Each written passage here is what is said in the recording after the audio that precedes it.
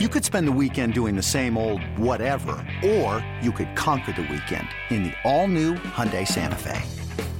Visit HyundaiUSA.com for more details. Hyundai, there's joy in every journey.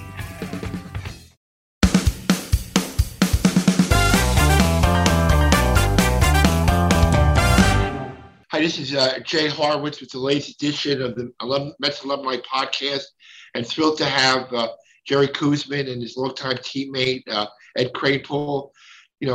Jerry's number 36 going to be retired August 28th. And Jerry's only the third Mets player in the nearly 60-year history of the Mets to have his number retired. Before I get to you, Ed, Jerry, tell me, how does it feel, Tom Seaver, Mike Piazza, Jerry Koosman, 36, going to be retired. What does it make you feel like? Well, very humbled. When I got the call that they were going to do it, I thought they were calling the wrong person. They should have called Ed. I thought they meant to call Ed Kranepool. They got the wrong K, man. But no, it's good. What can you say? I'm joining. I'm with a great organization. I'm joining following some great guys that are ahead of me, and I'm sure there'll be some more great guys behind me. Eddie, let me ask you this: as a longtime teammate of Jerry's, with Tom Seaver and Jerry, and you guys always thought of it. We never had a real number one. It was always 1 and 1A. What did Jerry Koosman bring to the table every fourth or fifth day? I'll tell you what, we always knew when Jerry went to the game and was going to pitch, he was the toughest guy I felt on the staff, because he was the intimidator for the ball club. Whenever we needed a tough game or we needed a tough out, we wanted Jerry out there because he had our back all the time. Seaver was a great pitcher, but, he was a little bit more finesse than Jerry Koosman. The one thing about Jerry, he might have started the game and was struggling a little bit in the first inning, but if he got the guys, one or two guys out, we knew he was going to get on a roll, and there's nobody we wanted in there in a tight situation. I wouldn't go to the bullpen. I wasn't looking over my shoulder into right field to see who was warming up, because Koosman was the man. He was the guy that turned everything around. He was our stopper. Let me talk about one particular game, not a World Series game yet, against the Cubs in early September of '69. Bill Hands hits Tommy Agee in the head or the shoulder, or whatever it was. And the next time we came to next inning, you hit Ron Santo in the ribs, or almost broke his elbow. Was that, I want to say it was intentional, but was it kind of a purpose pitch on your end? Yeah, it was intentional. You got to set it up. I think I threw a first pitch down and away in the dirt, and then the next one zeroed in on him. But, when Bill Hands knocked Agee down, you got to stop it right there. You can't let them show your players up or take advantage of your team like that. So my motto was, if they threw it by guys, I was going to go after their best guy, not their eighth place hitter, but their cleanup hitter. And it stops pretty quick then. Although later Bill Hands threw at me, he tried to hit me and I hollered back at him. I said, you don't throw hard enough to hurt anybody. That's funny. Hey, what did it make you feel like when you saw, after Agee got knocked down and Jerry comes right back and throws it to one of their best guys? Well, we knew we had the right guy on the mound. He was going to stop it right away. This has happened many, many times. The hitters get hit, and doesn't matter who it is. Somebody's got to do something about it. We saw this happen to Tommy Agee the first day of spring training when Bob Gibson was pitching. Of course, you know what happened. First pitch of the game in spring training, he was trying to intimidate Tommy Agee, hit him right in the head. He was never the same in 1968. It took him a full year to recover, because you know what? It hurts when you get hit. Believe it or not, you want to be crying at the plate. You get hit in the head. That's tough. But who was on the mound for us that day? None other than our golden boy, Tom Seaver. And he threw at Bob Gibson, but about 8 feet over their head. Jerry Koosman threw between the shoulders. And you know what? That stops it all. Bob Gibson would have never threw at Agee again. And he wouldn't throw at anybody else if he knew that Jerry was going to hit him in the side. Hitting Curt Flood doesn't make a difference, or Lou Brock hitting Bob Gibson, and that's Jerry would do that. So, you know what? It makes you want to go out there and play, makes you want to win for Jerry. You'll do anything. You'll dive for balls. You'll run defenses. You know you have your man on the mound, and he was great. He could have won a lot more games with a better offensive ball club. There's no question about it. And he had a real good shot, later on, after all those 20-game seasons in the White Sox. It proved that he's a 20-game winner. He could have been in the Hall of Fame, not only the Mets Hall of Fame, the regular Hall of Fame. He was that good. Jerry, let me ask you, with Tom Seaver, was there a rivalry between you two guys? And you usually follow him. You had to chart his games. Was there? How did you approach? I know you cheered for each other. Was there any kind of a rivalry between the two of you? No. We had fun competing for our team, and we had fun competing against each other. We had some side bets like, oh gosh, who could strike or who could saw a guy off the most times in one at bat? Who could get the side out with the least number of pitches in an inning?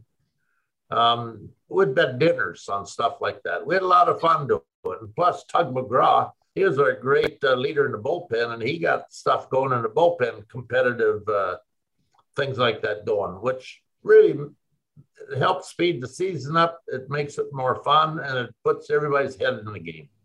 Yeah. Eddie, let me ask you, you were with the Mets in the beginning, 100 lost seasons. What did it mean to you guys? First Seaver came in 67, then Jerry came in 68. What did that do for the psyche of the ball club to add those two pitchers? And did you feel you were on the way to something special then? Well, you knew you had something special with both of them the day they arrived at spring training or during the season, because they had great arms. They had the ability to go out there and compete against everybody, and they were intimidators. So when you have a staff like that, that's the first two guys. It's pretty tough to have a long losing streak, because you're always going to come up to these guys every fifth or sixth time. You keep switching. So you're not going to dominate the Mets for too long. And then we added other great arms, with Gentry and Ryan. We had a great staff. These guys were competitive. And, at the end of my career, when I looked around the locker room, because I played with Jerry for 10 or 12 years, all my buddies were gone. It was a strange locker room. Yeah. Hey, Jerry, can I just spell two rumors with you? Number one is that you almost got cut in 1966 because your car broke down going to spring training. You borrowed money from the Mets, and the people in charge then said, let's not cut him until he repays the money. Is that true? Halfway true? Not true at all? What happened was there was three of us driving down the spring training together, and we were going through. I wasn't driving. Jerry Wild was driving. He was from that area. So he's driving, it's raining out, and he ends up kind of running a red light. We got broadsided, and the car got totaled out. And so now we had no way to get to Homestead, Florida. So we decided, it was Jerry Johnson, Jerry Wild, and myself. And they decided that the guy who had the best record the year before should make the call to Joe McDonald. Well, I was 7-11 at Greenville, South Carolina, but I got voted to make the call. And so Joe wired us $50 so we could catch a bus and get to Homestead, Florida. Well, in the meantime, my dad wanted me to get another car. So I bought a car and we drove down instead of taking the bus. But anyway, now this is Joe McDonald's side. He says that I owed him $50 and why they didn't release me. Whether it's true or not, I don't know, but it makes for a good story. It does. The other story, the Usher story, that you were in the Army at Fort Bliss, and the son of a Mets usher called the Mets and said, we have to sign this guy, and they signed him because of the report from the usher son.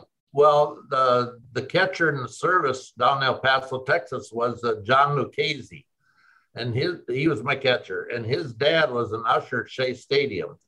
So the son told the dad to tell the Mets that they had a guy down there that threw fairly good, and but the front office had already sent Red Murph to scout in that area to see me, so they knew about me already. But that makes for another good story. Why not? The truth is always half truth. Why not? And let me ask you both of you guys, go back 69 for a second. In mid-August, the team is nine and a half games out of last place. You proceed to go from 52 and 51 to 162. And let me start with you. What happened? How was that crazy turnabout? What clicked in for you guys? Well, you asking me, Jay? When did Eddie start first, dude? Oh, okay. I really think, we went out to California and we started to play those California teams, and we beat them. We beat the Dodgers. We beat the Giants.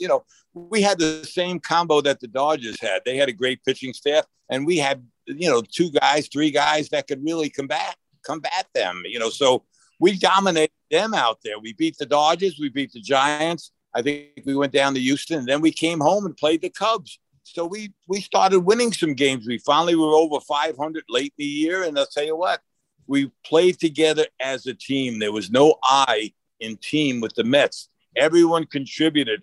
We had a great 1-2 combination. These guys were tremendous. We knew what we were going to get. And the other guys, I guess, were jealous of Seaver and Koosman because they all pitched well. Don Caldwell pitched great down the stretch. Jim McAndrew filled in and did well. Tug McGraw came on in the bullpen. The pitching staff they feed off the guys at the top. And these guys were going 9 innings, striking out people. It was no good game after 5 innings.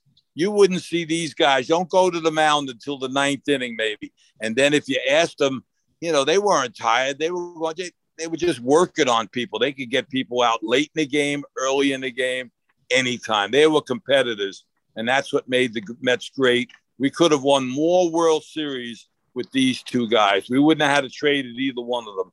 We should have kept them all. And I'll tell you what, we'd be a great, great ball club. Jerry, what was it? Was it a turning point for you from August on? Oh, goodness. I don't know. Before I get to that, I got to say something that doesn't get enough notoriety. Kranepool was the best first baseman I ever had. And we never talk about it. It never seems to come up when you're doing interviews with the press or anything. But Kranepool made me a great pitcher as far as holding guys on and coming out with a better move all the time. He had a little sign about him. I don't know what it was. Crane had a little things. He might give his glove one of those or something, want me to throw to first. He had little things he would do to kind of let me know that the guy might be running, or there might be a hit and run on, or whatever. And so that was fun. I always look forward to your signs, Crane. We picked a few guys. It worked. I'll tell you what, we kept the guys close, and you had a great move. So, they weren't stealing that extra base. And, of course, if you held them close, catcher Grody could throw anybody out. I don't care who it was, Lou Brock, Ricky Henderson. They didn't want to steal off Grody, especially if you don't give them 10-step lead. Yeah, we picked a few guys off too, didn't we, Crane? You're right. We picked the pocket. But we had money in the pockets for going out in celebration, and that was the best thing about you. Win or lose, we were going out after the game at the time, Jerry. That's shocking, really, Jerry. I didn't know you used to celebrate. Well, yeah, when you're a starting pitcher, the only time you can go out is the night after the game, because now you got to start getting ready for your next start 5 days later. So, yeah, we'd go out after the game and have some fun. But you always had to be back in time because Gil just had a strict curfew, 1 o'clock on, night games, 12 o'clock on day games. Do any of you guys ever get caught? I got caught once in, I think it was Montreal. Ray Sadecki was my roommate, and we had been out to eat or do something. But anyway, we came back to the hotel, and as we're coming down the hallway, Pignatano's just leaving our room. He'd been knocking on the door, and we didn't answer. And we said, "Hey, Piggy, here we are." He says, "You're too late, $100 each." That's the only time I got fined. Jerry, 69, was it one game? Or what did you think this could be a special year in 69? We were a new club, or a lot of young guys in spring training, and we had never won before. We didn't know what it takes to win. You just go by what other clubs are doing, and then you're just trying to cement your livelihood in. Have a good year so you're playing the next year. But as like Crane said, when in June, I believe it was, we went on that 10-game road trip to the West Coast. And we won like 10 in a row, and we ended up going to Houston. We had that, 23 or whatever inning game. We lost 1-0 on a bad op over Buddy Harrelson's head because it had dragged the infield then. The infield was a mess after 24 innings. And then we go to Nolan Ryan and I were the only two that didn't get in that game. We go to New York, and then there's a day off, and then we open up against the San Francisco Giants. And we win that one 3-0. And that set the stage kind of for our home team fans. Then we kind of played so-so, like Crane said, for a few months. And then June came and won that 10-game win streak. But I kind of twisted things up there a little bit. But then that 10-game win streak really kind of put the thought in our head, said, hey, we are good enough to beat these good teams, and we can go farther. And like Crane said, things built throughout the way, and everybody did their part. Everybody was a hero at a different time. Jerry, I want to focus on a doubleheader in Pittsburgh in September. The Mets win both games, 1-0, 1-0. You start the first game, you drive in, only run in the game. Don Cardwell starts the second game, only run in the game. You got to think after that win, maybe something's going right for us. Well, we had been in L.A. and Gil Hodges, being we had a doubleheader the next day, no off day. I think it was a twilight doubleheader. And so Gil Hodges sent Cardwell and me on ahead so that we wouldn't get in late the day of the game. And so, I shut him out 1-0 with a line drive over second base to drive a run in. And Don Cardwell did the same thing, line drive over second base to drive a run in. So we win 2 games, 1-0. And Pittsburgh was a tough club.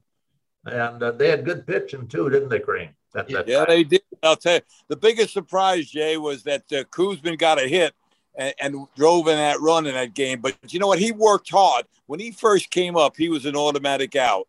Automatic. He couldn't hit a basketball. But by the end of his career, he started making contact because of the competitor that he was. He worked at it in the spring. He could bunt. He put the ball in play. Cardwell was a good hitter, so we didn't mind him getting a base hit. It was embarrassing to the hitters that these two guys drove in both runs. So then we started to play a little bit better down the stretch. It kind of gave you some influence, Eddie. You got to do better, huh?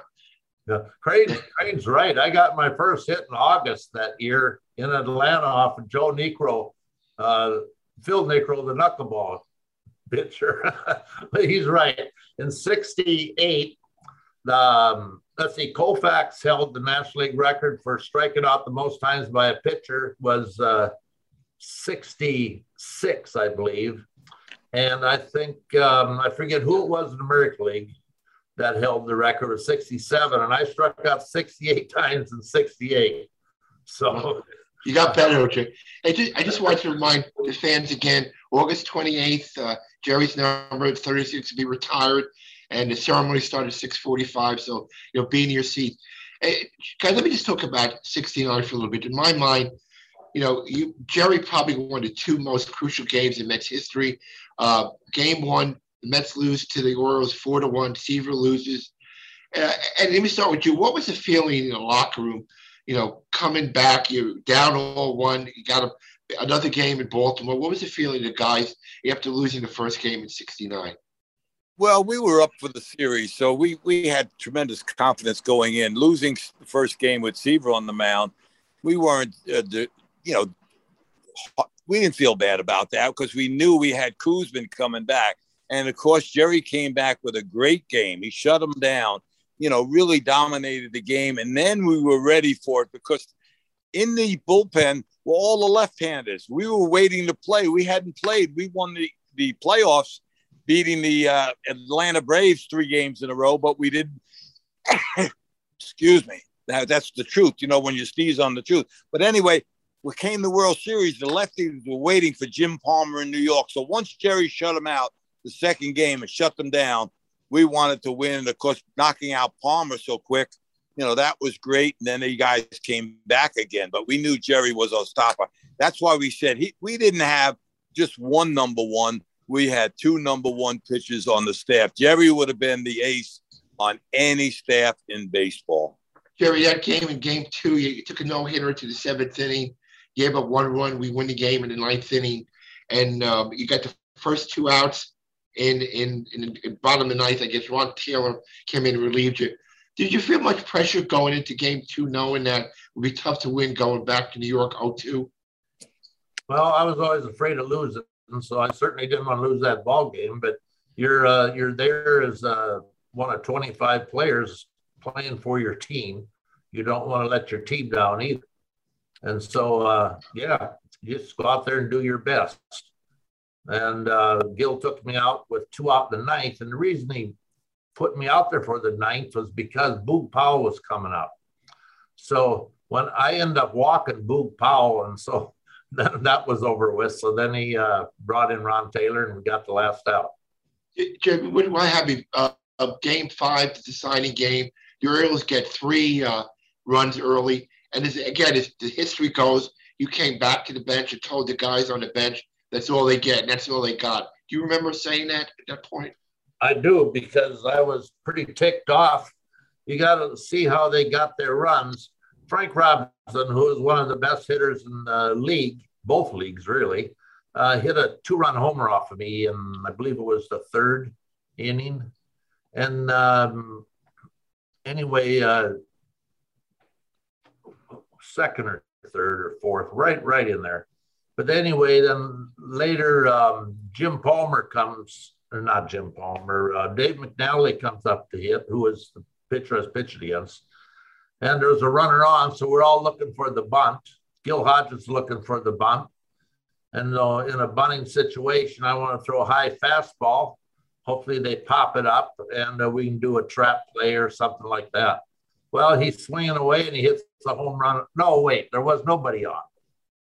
I think I got this. Wait. Frank Robinson hit a solo home run off me, and Dave McNally hit the 2-run home run. Right. When he should have been bunting.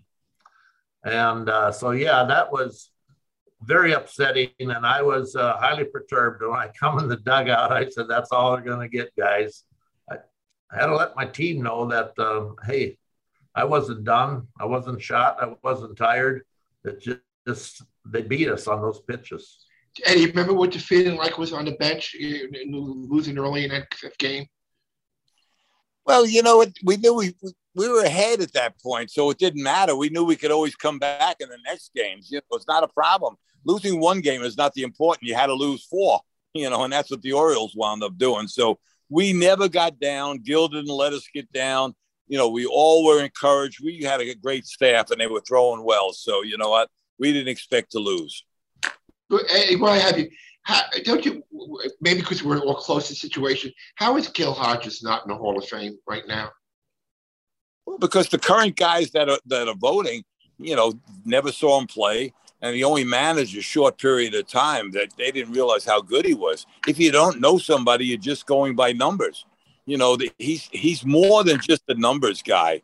He was inspirational. He was a leader. He was a great first baseman, in the early years in a different era. You look at the current guys that are voting, they look at current guys. The game has changed dramatically, since the 50s. Gil was a premier player in the 50s, and he should be in the Hall of Fame. No question about it. Jerry, what did he mean to you playing for Gil? He meant a lot. He was like a father to me. Plus, like Crane talking about his hitting ability, I think he had 14 grand slams. And that was in the era when they didn't have the live ball like, we did later in our career or they do today. But Gil was a brilliant baseball manager. He was always 2-3 steps ahead of the opposing manager. It was fun. I sat down there by him and Rube Walker a lot and would listen to the strategy. And it was just unbelievable. I learned a lot. And the way he handled his ball club, what he expected of his ball club, and he got it done. he taught us one thing: worry about yourself. Don't worry about the next guy. Don't blame it on the next guy. Just do your own job. And we did. We worked well together. Jerry had some great stats. 220 lifetime wins, 140 Mets, an unbelievable 108 complete games, 26 shutouts. But one of the things stands out for me in postseason, 4-0. Never lost a game in postseason. How were you able to get up for those games? Did you do anything differently, or what made you even take it up a notch in the postseason? Well, getting up for them isn't hard. That's automatic. You're just excited to be in post game, and let's go all the way. We're come this far. Let's win it all. So yeah, no problem getting it. The thing was getting too up for them and get too nervous or put too much pressure on yourself. Yeah. We had a great group of guys that we kept each other with our feet on the ground, What does it mean, Jerry? I'll start with you. Eddie, start with you. I'm sorry. You still, after all these years, there have been a lot of world champions in all the sport, but still, when you talk about champions, 69 Mets are either 1 or 1A or 1B. What does it mean to be part of a team like that? We'll start with you, Eddie. Well, I'll tell you what, being part of the 69 Mets, people around the world don't let you forget it. Everybody was there watching the 69. It happened at just timing. Timing is everything in life. And, of course, winning in 69 with all the problems in the country, the Vietnam War, this and that, so many things going on, they don't let you forget it. They all were there. So, you know what? You live in eternity through the 69 Mets. It was a great group of guys. Jerry, so you're on the mound in Game 5. We were losing it was a guy on base. Davy Johnson hits the ball to left field. What were your feelings when you saw the ball go out there? The score was 5-3 at the time with 2 out in the 9th. And the crowd, was packed. Shea Stadium was packed. And the crowd was so noisy, so loud, you couldn't hear the ball hit the bat. So when Davy Johnson hit that ball, you couldn't tell how hard he hit it. Normally, the sound of the bat has a lot to do with it. And I couldn't hear it. So now I turn around. I didn't know if the ball was going out of the ballpark or not. And my eyes were on Cleon Jones. And when I saw him slow down and turn around on the edge of the warning track or edge of the outfield grass, then I knew that the ball was going to be a fly ball in the ballpark. So then the only thing that could happen after that is if he drops the ball. And so I'm just saying, Cleon, squeeze it, catch it and squeeze it. Do not drop that ball. Well, guys, Jerry and Eddie, appreciate your time. So remember, August 28th, 6:45, be in your seats. In addition to Eddie and Jerry being here, Cleon Jones, Ron Swoboda, Art Shamsky, Wayne Garrett are going to be there. A lot of the 69 teammates here to support Jerry. It's well-deserved, long overdue honor again. Jerry and Eddie, thank you very much for being on the latest edition of Alumni Mets podcast. I look forward to seeing you guys in a couple of weeks. Thank you, Jay. Thank you. Good seeing you. All right. Good seeing you. My pleasure, Ed. Regards to Monica, Eddie, please. Bye-bye now. So long. Bye. Thanks, guys. Appreciate you. It's blazing hot outside. You get in your car to turn on the AC to get cold air pumping, but it blows hot air out. This issue is commonly caused by low refrigerant due to leaks in the AC system. You want an easy, all-in-one solution that will restore the cold air in no time. AC Pro Recharge Kits make restoring cold air easy for even those with zero DIY experience in less than 10 minutes. Save time and money versus going to a shop by picking up an AC Pro Recharge Kit today. Be a pro with AC Pro.